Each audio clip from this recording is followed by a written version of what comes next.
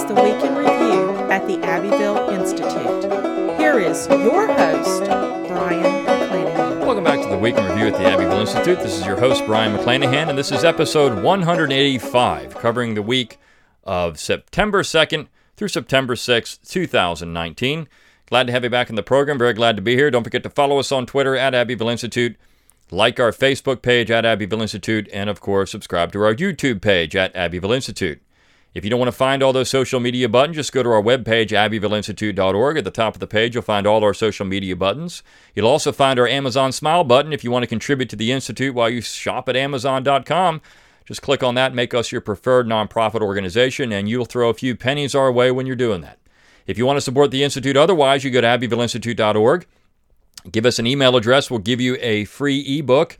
You'll also get our daily dose of Dixie, daily dose of Dixie, if I can speak today, Monday through Friday, and our weekly email on Saturday or Sunday, which includes a link to this podcast.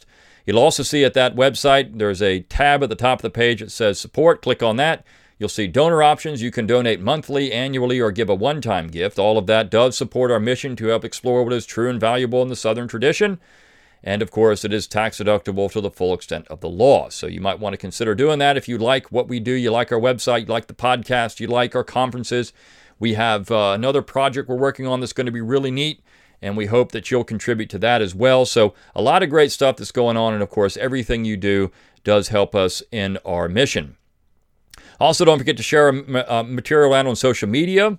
If you like those things, share it on Facebook, Twitter, wherever you engage. Send it emails. If you do get our emails, forward them around to your friends. Use the tools at your disposal to help expand our mission as well. You can do all those things, and again, that stuff is just painless, just hitting a like or a forward. All that stuff is great. You can also get our mobile app, so you can have the Abbeville Institute on the go. That is also free of charge. Just go out to your application store on your mobile device, look for Abbeville Institute. You've got our app, and we just uploaded all of our summer school lectures, so all of those are up there now, so you can get those, again, free of charge. All this stuff is free, so if you want to help us keep these things free, please consider a donation. And, of course, you can always get your Abbeville Institute apparel by going to abbevilleinstitute.org. At the top of the page, you'll see a tab that says support. Again, click on that. There's a shop tab, and click on that, and it'll take you out to our great embroidered apparel. Lots of great ways to support the Institute and show that you support what we do by advertising with our apparel, by sharing our material. So please do all those things. We cannot exist without your generous contributions. We can also not exist without your support. So the more you do, the more that we can do. So let's talk about the material we have for this week. It's a lot of great stuff, and I'm going to focus on three pieces. And one of them I'm going to start with because there was some discussion, at least sent to me, about this piece. People were confused about this one and how it fit with the mission of the Abbeville Institute. So let me explain, because I think it fits perfectly with what our mission is, and that is Norman Black's piece on secession hypocrisy that we published on Thursday. Now, tell me if I'm wrong, but if you support the Southern tradition, and you're inevitably going to start coming up with ways to support the efforts of the South in 1861 to secede from the United States. So if you support that, people are going to tell you you're a traitor. People are going to tell you that you're not in line with with American principles because you're a bad guy. Now, we know that this was generally the Union position in 1861. We know that the Union, people in the Union were calling Southerners traitors at that time. We know this was going on, but we also know that no one was ever prosecuted and convicted of treason following the war. So if that's the case, the Southern tradition then comes down to this idea of political independence. We can talk about the causes of that independence. Why did Southern states want to secede? That's a whole other issue than the legal issue of if they could actually do it. Right? So we can separate these two things out. Just like we can separate secession from the war. We can say that secession is one thing, the war is another. So when we talk about, what caused the war, well, what caused the war is that Lincoln wanted to stop secession. He wanted to prevent the independence of the Southern states. That's what caused the war. I mean, nothing else caused it. Lincoln made that very clear, and this was not something that he wasn't going to war for some moral crusade. It was simply because he wanted to prevent secession. So secession in many ways is at the heart of what we consider to be the Southern tradition today. And we know that the American tradition has very much been pro-political independence, self-determination. I mean, the United States is built on that very idea, right? So you look at the American War for Independence. This is what it was. It was an independence movement for the 13 states that were in British North America. They wanted their independence, all of which, by the way, were slaveholding states. A fact that people conveniently forget, and even when people say, well, but they were fighting for, the British said that they were fighting for slavery. This was clear in New York and Virginia. They tried to make it the main issue. So we have political independence at the heart of what it means to be an American. And then the South, and we know that over time, you had various political independence movements in the United States. As early as 1794, Northerners are saying, hey, look, we need to get out of this thing. Rufus King and Oliver Ellsworth to John Taylor of Caroline. We need to get out of the Union. We know there's a political independence movement in New England in 1800, 1801, 1803, 1815, the Hartford Convention, 1415. We know this went on.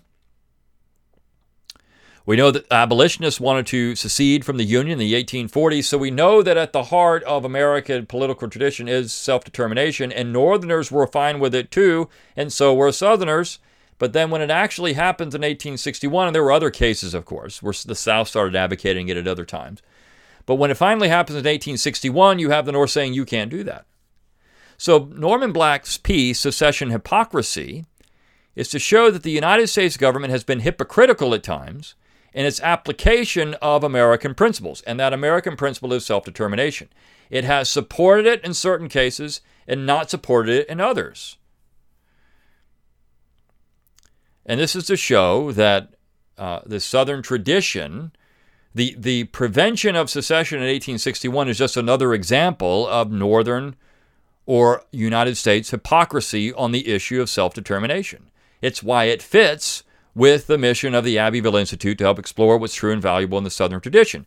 Southerners, if they want to follow the Southern tradition to its core, would be fine with self-determination movements anywhere, because, of course, that is at the heart of what became the Southern part of the Southern tradition. You cannot get around the fact that that 4-year independence movement has become so ingrained in the Southern tradition. We can say all Americans supported self-determination before that, at various times.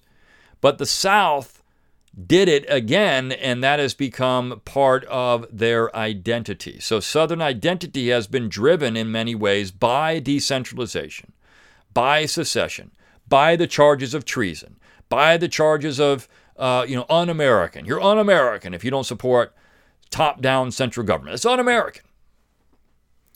So when Norman Black goes out and writes a piece about it and says, well, here's how the United States has been hypocritical other places, sometimes we support self-determination. Sometimes people say, we got to fight for oppressed peoples, all the world, self-determination. Oops, unless it disagrees with our policy and what we're trying to do in these areas. Then we don't support self-determination. One of the examples he gave, of course, is the most recent independence movement in Spain, the Catalonian independence movement, which we've talked about on this podcast before, which has now essentially been crushed militarily. The United States was silent on it. If it was truly interested in its founding principles, it would have been all over self-determination there.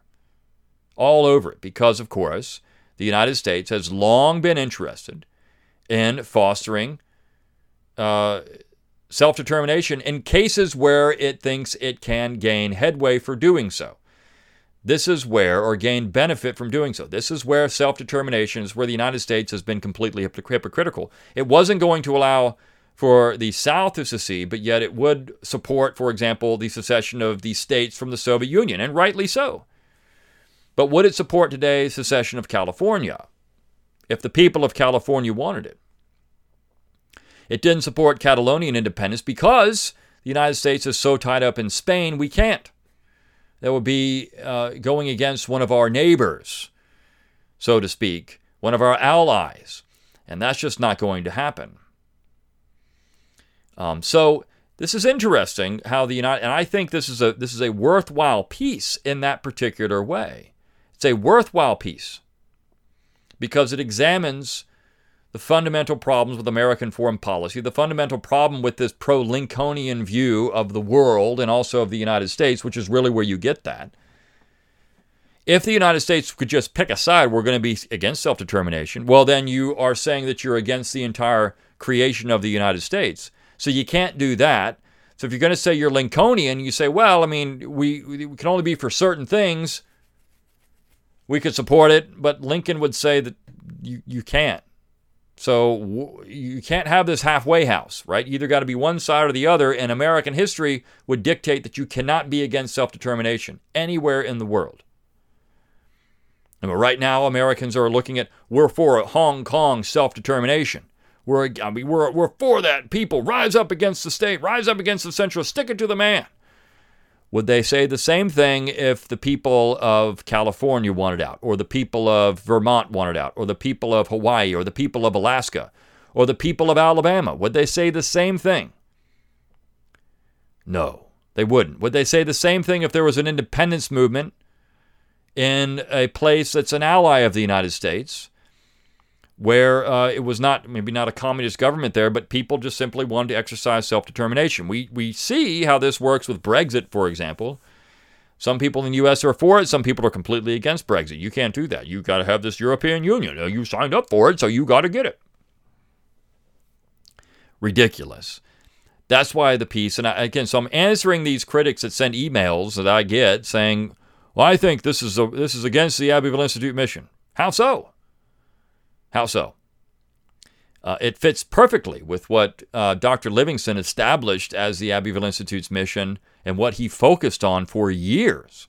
We do other things as well, but this has long been part of the fabric of the Institute, exploring this political decentralization. One of the books that Dr. Livingston loves to give to people or instruct people to read is Is Davis a Traitor by Albert Taylor Bledsoe, which is a book about secession, right? Or Abel Upsher's book on the Constitution. These are about secession. They're about decentralization. That's at the core of what the Southern tradition has become, resistance to central authority. So it fits perfectly with that in explaining American hypocrisy and how America at times will do the right thing, but other times if its interests are in the way, it won't. And the war in 1861 is a perfect example of American hypocrisy. So it fits perfectly. Now, with all that said, we can talk about what the Southern tradition is, what the Southern political tradition is, how that fits within America and these other two pieces. So these other two pieces, let me go back. Before I get to those, we'll talk about the two that I'm not going to spend much time on. The poem by David Middleton. One of the things we do like to do with the Abbeville Institute is promote Southern culture and literature. And this poet's an original poem by David Middleton, one of our scholars who used to teach at Nichols State in Louisiana. He is a great poet, someone who is very much interested in maintaining, keeping alive that Southern literary tradition. Something that is so important for the fabric of what makes the South, what makes the Southern people unique. It's something that, music, literature, art, these are things that comprise a culture. And so that culture of the South, that Southern literary culture is important. People love Southern literature, and rightly so, because Southerners have a story to tell. So this is part of it. It's a great poem about the war between the dreams, and it's an excellent piece of literature. And then we had the piece on Friday, which is, again, another Driving Through Virginia car tour, driving tour by Brett Moffitt from Tennessee. He likes to travel, and he wants to get people to see some of the things that make, again, the South an interesting and unique place to live and visit.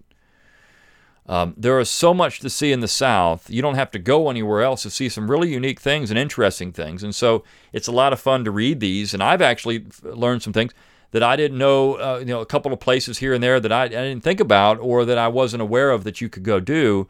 So these are great little tour guides by someone that you can trust and say, hey, these are good sights to see. These are good things to see. And you should take your time to do it. Maybe some off the beaten path a little bit, but certainly well worth your time. and energy and effort. If you're in the Eastern Shore area of Virginia or in the Tidewater of Virginia, I don't think he does the Tidewater in this particular installment. He hasn't gotten to the Eastern Shore yet, I don't believe. But he definitely is someone who is a good source for what you should see in these areas. So he's got several of these driving through. He's got driving through Dixie, driving through Virginia. He's going to do more of these. So this is a nice continuing installment series that has to do with Southern culture and history and tradition. So we do those things, but we also do the political stuff. And one of the things that I like about the pieces on Monday and Tuesday, they work well together. The first is a lecture by John Devaney at our last summer school. And again, reiterating, all of these lectures are now available through our application. They're also available on the website as well if you want to get them. Just go to that lectures tab at the top of the page. Audio, I think it says audio, video. Just click on the lectures and you can get the series of lectures. The summer school series is there, all 14 of the lectures. We've got them in the app too, so go out and get those. Soon to be at some point in the near future on video that we'll have them on YouTube as well so you can watch them. But we have this piece on populism. Now, this is a confusing term, and I think it's one that people of course, are discussing quite a lot now because of Donald Trump. And they're saying, well, what is populism? I mean, is Donald Trump a populist? What is he? And of course, that phrase has been used quite often in the comparison with Andrew Jackson and the fact that you have this outsider image and Trump appealing to the people directly, and you are going to do this and these type of things, and we're going to do this for the people. And so this has been seen as problematic because Trump has been portrayed as a demagogue, a dictator, a tyrant. Look, Donald Trump is no more of those things than anyone else who's been in the executive office in the last half century. Obama was the exact same way. Obama was wielding the exact same powers that Trump has. It's just that the left, which controls a monopoly on the media, has not let Trump get away with anything. In their mind, would they let Obama get away with all kinds of things because he was doing things they like. This is what Calhoun pointed out, and we'll get to Calhoun in a minute. This is what Calhoun pointed out, the problem with the American system, the problem with written constitutions. When one side's out of power, they try to ensure that we keep tight controls on the Constitution, and when they're in power, they don't really care about that Constitution anymore. That is a fundamental flaw in America, which is why you wanted to have the concurrent majority and these type of things. So that's Calhoun. This is why we should study Calhoun. But Devaney gets into this idea of populism, what it is, and the question is, populism and progressivism are often confused. They have some similarities, but populism was not a forward-thinking ideology. It was a reactionary conservative ideology. And it's not really even an ideology, it's a tradition. So when you look at William Jennings Bryan in 1896, and he gives his very famous Cross of Gold speech, and he says, farmers essentially have been nailed to a cross of gold. The imagery there was of Christian people. And at that time in 1896, you're looking at an American population that is dominated by Christianity. And these farmers, many of them, didn't matter where they were, in the South, the Midwest, wherever they were, in the West in the United States, were predominantly fundamentalist Christian. So that image of a crucified farmer nailed to a cross of gold, gold being the problem, being the moneyed class, this is seen as populist. What did the farmers actually want? What they wanted was what farmers had wanted since the beginning of the Federal Republic. They were opposed to the Hamiltonian system. You see, this is what's lost in all this. Really, populism in America, American populism, is Jeffersonianism. That's all it is. It's Jeffersonianism. It's the idea that the central authority should be restrained, that it should stay out of the banking business, that it should stay out of promoting commerce and industry and finance, and that farmers should be able to farm, and rural people should be able to be rural people, and that workers should be able to work, and they shouldn't be beaten down by the moneyed class, by the establishment, by the bankers. So it's John Taylor of Caroline, it's Thomas Jefferson, it's the old Republicans. These are the populists. It's at least the ideological underpinnings of the populists. which in many ways is just old English country views. You have decentralization. Now, farmers at times wanted things out of the central authority, and I think that was where the bargain was cut in the 1850s. When you get the Republican Party, and then you see the split in the late 19th century, when you get the Republican Party, and you look at that early Republican Party, it's an uneasy coalition of Western farmers who didn't want slavery in the territories, who didn't want blacks in the territories whatsoever. You want to talk about the pro-white group of people. It's that first Republican Party. And the New England and Mid-Atlantic bankers, industrialists who wanted the Hamiltonian system. And they cut the deal, and what they gave the farmers was free Western land and internal improvements.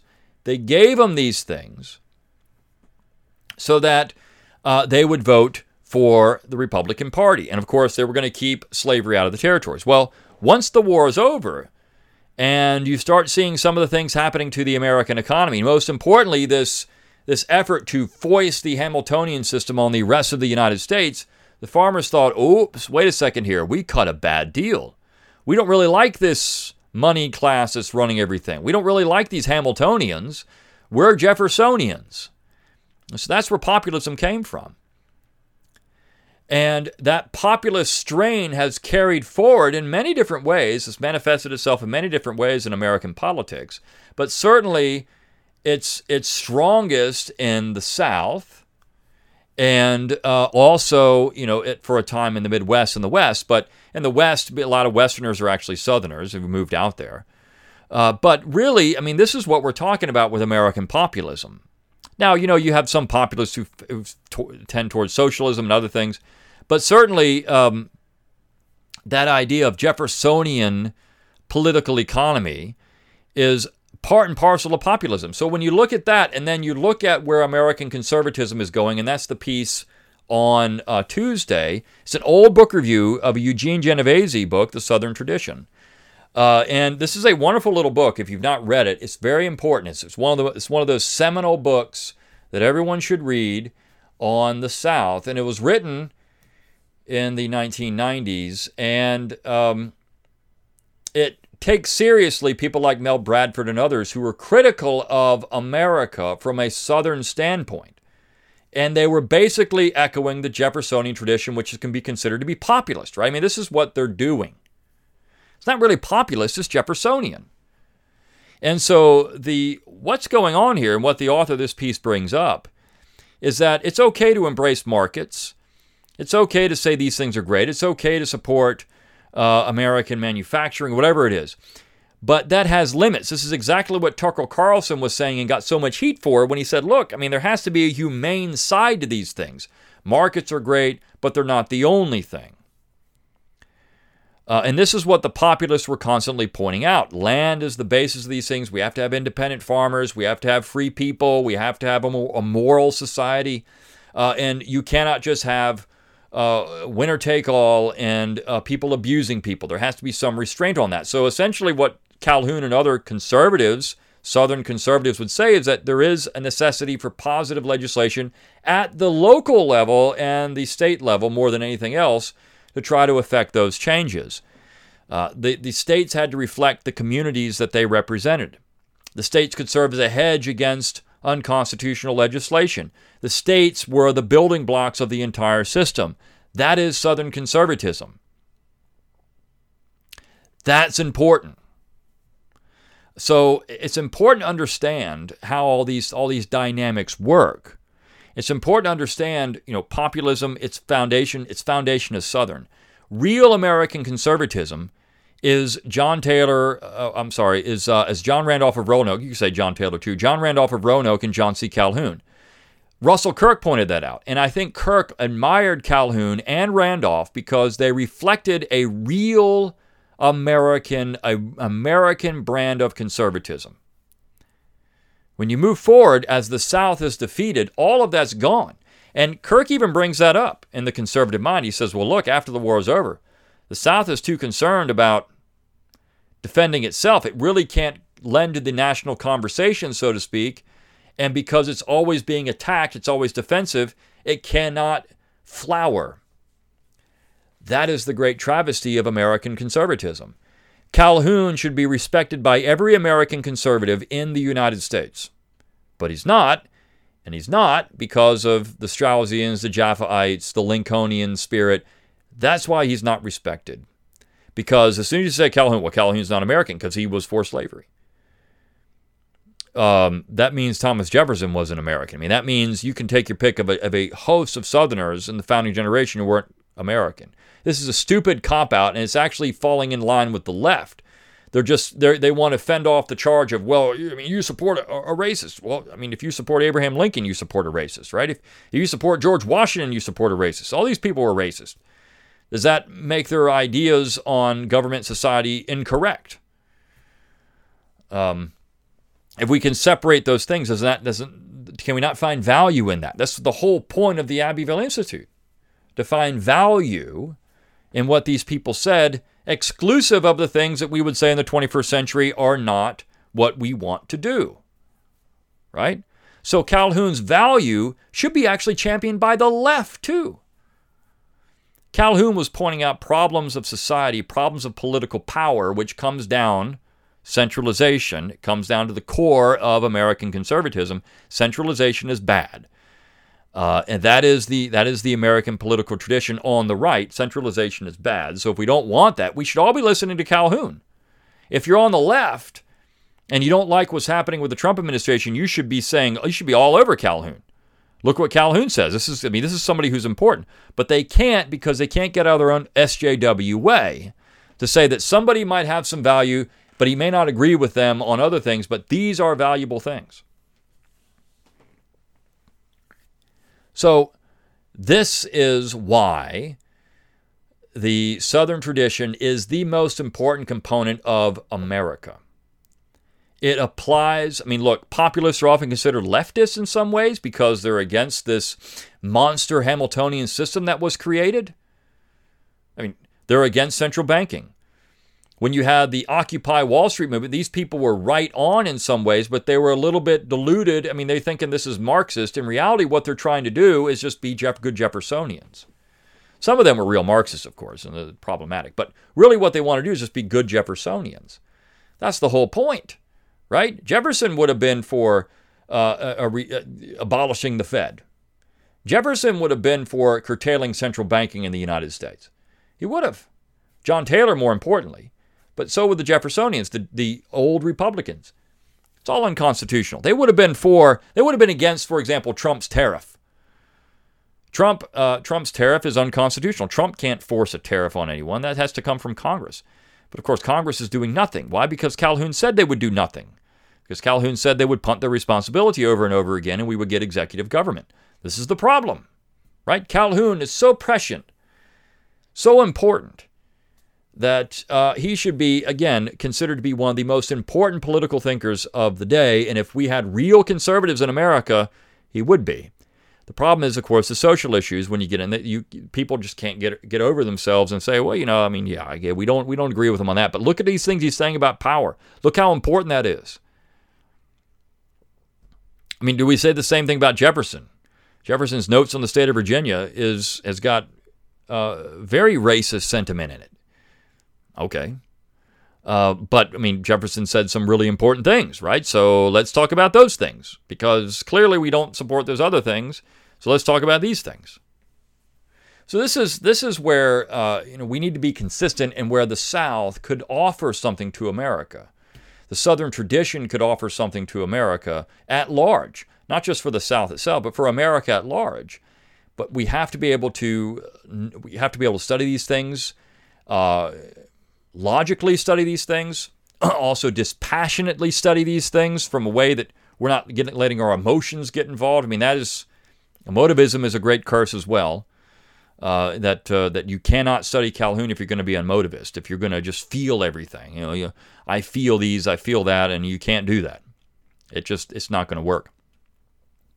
So these three pieces actually do work very well together. Again, John Devaney's lecture is now available, so if you want to listen to the lecture rather than reading the piece, you can do that.